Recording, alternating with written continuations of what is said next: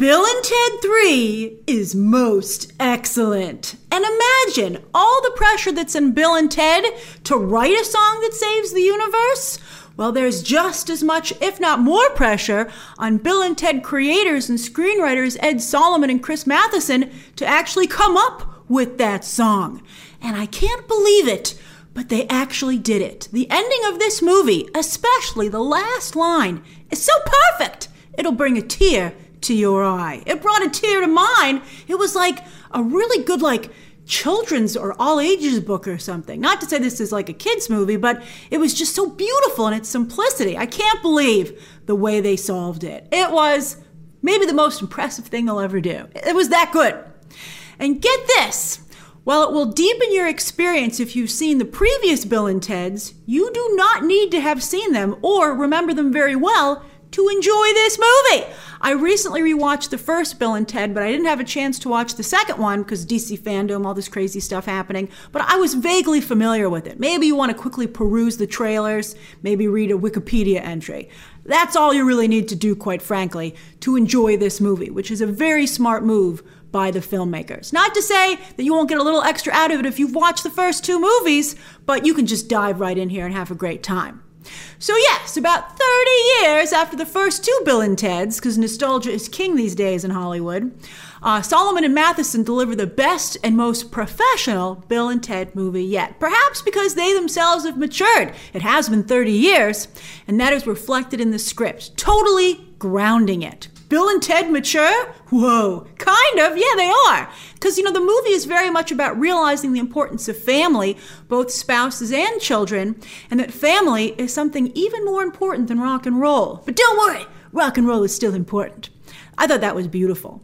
Solomon and Matheson also get a significant assist from the most experienced director they've worked with to date, Dean Parisot. In fact, Bill and Ted 3 feels a lot like Parisot's other meta-comedy, the now iconic and classic Galaxy Quest. The film overall has a real nice professional sheen to it, really nice, which allows a number of the jokes to land even better. And then when some of the jokes, not many, but there are just a few that fall maybe a little short, but they still land softly in a safety net of a well-made film. I don't think there were any bad jokes anywhere in the movie. It was really a joy to watch.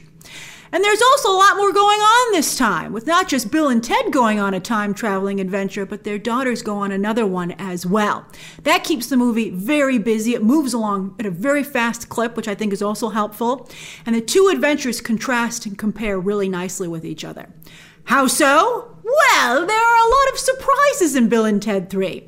And I suspect that keeping them secret is I don't suspect, I know that keeping them secret has created trailers that don't do this movie justice. However, it was a lot of fun being surprised while I watched Bill and Ted 3. So I don't want to ruin those surprises either. Let me just tell you that Bill and Ted 3 is much better than the trailers make it look. I will say, though, that I was very impressed with how the movie highlights the artistic spirit and how artists recognize and respect each other. I loved that. And the importance of music producers. I love the business of anything, so this was fantastic. And it shows that music producers are just as important at creating great music as singers, musicians, and songwriters. I thought that was really sophisticated. It was great to shine a light on that element of the music business. The other Bill and Ted's were about two guys who loved music, but I feel that Bill and Ted 3 is a movie about music, and that made a really big difference. I will also say that going along with the overall maturity of the film, the time travel elements here are less random than they were in the first movie, and therefore they are much more effective. And the stakes are also much higher and more poignant when Bill and Ted end up going to hell again. It was great. Very, very well written. I can't believe I'm saying that, but it was well written. The acting is also really strong across the board. While it's weird to see Keanu Reeves without a beard, really weird, I cannot get used to it. It is really fantastic to see a big movie star, just like with the recent Zombieland 2, to see big movie stars returning to the roles that got them started, and Keanu Reeves fully commits. And while Alex Winter himself never became a star, and the movie could have easily focused more on Keanu's Ted, right? They could have done that. But instead, they're still the dynamic duo, and Winters does a great job. And I think it's very generous of Keanu Reeves to, not ask that his part be bigger, and to not, they really still are a team. And it's really fantastic to see. And again, Winters is excellent, and it shows how fickle Hollywood can be, that not everyone makes it, even if they are talented. Alex Winters is clearly, certainly, at least a capable actor, and he should have gotten more work over the years. I think it's on, maybe he will now, because he does a really nice job. Bill and Ted's time-traveling antics, visiting their future selves, are hilarious. Thanks not just to Reeves and Winters' performances and some very clever setups by the script, but also the amazing work of the VFX makeup department. On that note, stick around till the very end. There isn't an amazing, but it's a cute end credit sequence. And if you're really into the movie, I think you should see it. It was cute. Samara Weaving and Bridget Lundy Payne are indeed Little Bill and Ted, and they do a fantastic job, particularly Lundy Payne as Keanu Reeves' daughter. They do an absolutely wonderful, wonderful job. Like, Samara Weaving is very, very good, and I think she gets better as the film goes along, but Lundy Payne is Ted Jr. That was fantastic. I think every father-daughter out there will appreciate the dynamic here and the love between these father-daughters. I thought it was really nice, and you don't always see that in movies. I thought it was, the father-daughter relationship isn't always focused on in Hollywood, and I thought it was really nice. William Sadler is once again hilarious as Death. He has like a small role, but it's not wasted. It's very, very good. While an unrecognizable Anthony Carrigan, I was like, who is that? And then of course it's Anthony Carrigan. He's hilarious. He's a killer robot from the future. I love Carrigan. He was great on Gotham, and he's also so good on Barry. If you haven't seen Barry on HBO, what's wrong with you? It's amazing. But unfortunately, so the movie's not perfect. Kristen Schaal is a weak stand-in for George Carlin. I like Kristen Schaal, but she's no George Carlin.